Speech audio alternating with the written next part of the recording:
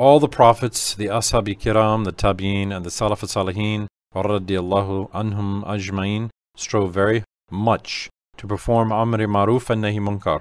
They endured much torment and torture for this cause. If it were good in our religion not to interfere with anybody, it would not have been said that it was a symptom of Iman for the heart to refuse a sin. Indeed, it is stated in the Hadith, prevent the sinner from sinning with your hand. If you're unable to do so, prevent him through words. If you cannot do so either, dislike it, the sin, through your heart. And this is the lowest grade of Iman. If it were good not to perform Amr Ma'ruf, the worshipper would not do Amr Ma'ruf to a sinning tribe, would not be destroyed together with them. As a matter of fact, it is declared in a hadith, Allah Ta'ala commanded Hadrat Jabril to sink a city into the earth. Jabril alayhi salam said, Ya Rabbi, a born slave of thine in that city has not disobeyed thee even for a moment. He has always obeyed and worshipped thee. Sink him too. His face never changed when he saw sinners. Question. The 108th ayat of Surah Al-Ma'idah purports, O my born slaves who have Iman, take care of yourselves. If you find the right way, others going astray will not harm you. That is, Amr Ma'ruf and Nahi Munkar are not permitted to be done, are they? Answer. To find the right way mentioned here, it is also necessary to do Amr Ma'ruf and Nahi Munkar. In other words, Allah Ta'ala declares, My believing born slaves, if you do what I have commanded, and worship, and perform Amr Ma'ruf and Nahi Munkar, others going astray will not harm you. It is written in books when and why this ayat was revealed, and that many ayats and hadiths about Amr Ma'ruf and Nahi Munkar were commanded after it. Question. It is the Prophet's way to perform Amr Ma'ruf and Nahi Munkar and jihad against disbelievers. Isn't it the way of the awliya not to touch consciences, not to interfere with anybody? Answer. They are fard, commanded, in the Quran and hadiths. The commandments are for everybody. They are not only for some people. Prophets, awliya, savants, and the ignorant are equal in carrying out the commandments. Let us repeat that it depends on following the prophets to be saved from hell and to attain endless bliss. Whatsoever the awliya obtain in the name of wilayat, love, marifat, and qurbi illahi, they obtain it as a reward for following the prophets. What is other than this way is the way of deviation of the devil. Abdullah ibn Masud radiyallahu anhuma said, One day the Prophet drew a straight line for us and said, This is the right way which makes man attain Allah's grace.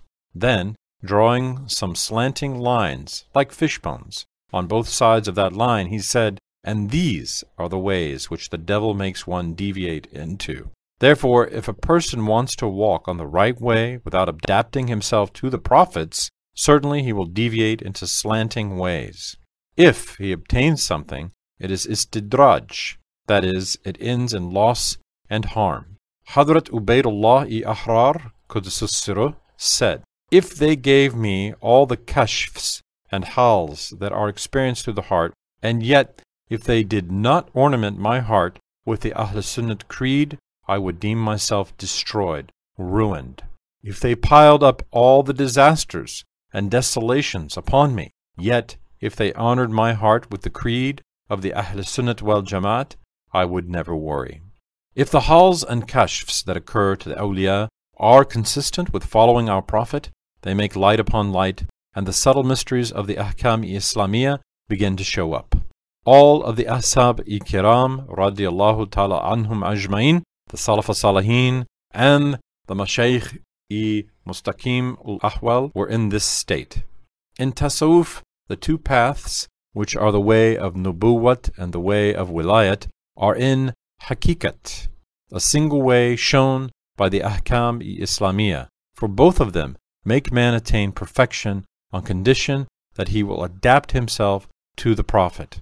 Likewise, the saying that the ways that will guide man to Allah's grace and marifat are as many as the breaths of creatures is correct, for there is a way that guides every fancy to its origin, and there is a different ayn-i thabita, i.e. a mabda-i tayun, for each creature. In other words, a different divine name causes each creature to be created and to stay in existence. To attain through any of these ways depends on observing the Ahkam-i Islamiyya. He who deviates from the Ahkam Islamiyah will either break down on the way or will go off the rails.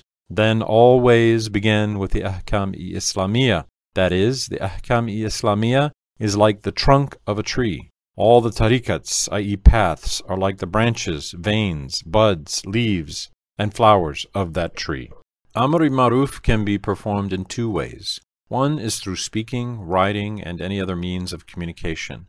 However, with this method, fitna may occur if one has an insufficient amount of knowledge, or if disrespect is shown to the people being addressed, or to their traditions or laws. The other approach is to be an exemplary person in your behavior by adopting the superior morality of Islam. In the present time, a smiling face, a friendly manner, obeying the laws, paying your taxes and debts, and not despising anyone or violating anyone's property, rights, or chastity is a most efficient and beneficial method of teaching Islam to others. For this reason, it is said that lisan ul-haq antaku min lisan il-qal, which means the language of the body and behavior without making use of words is superior to language itself. Therefore, to live in accordance with the superior morality of Islam is the best way of performing Amri Maruf and Nahi Munkar. It is to carry out an important fard, or obligation. It is to perform a worship, an ibadat. Tasawwuf is the way which enables man to develop the ikhlas, the purity needed in worshipping his Creator, and in enhancing the good morals necessary in his dealings with human beings. This way is taught by a murshid-i-kamil. Every science has its own specialists. Man learns a specific branch of science from its specialist. The specialist of the knowledge of tasawwuf is the murshid-i-kamil. Being a specialist in a branch of science will not make a person eligible for being called a murshid-i-kamil.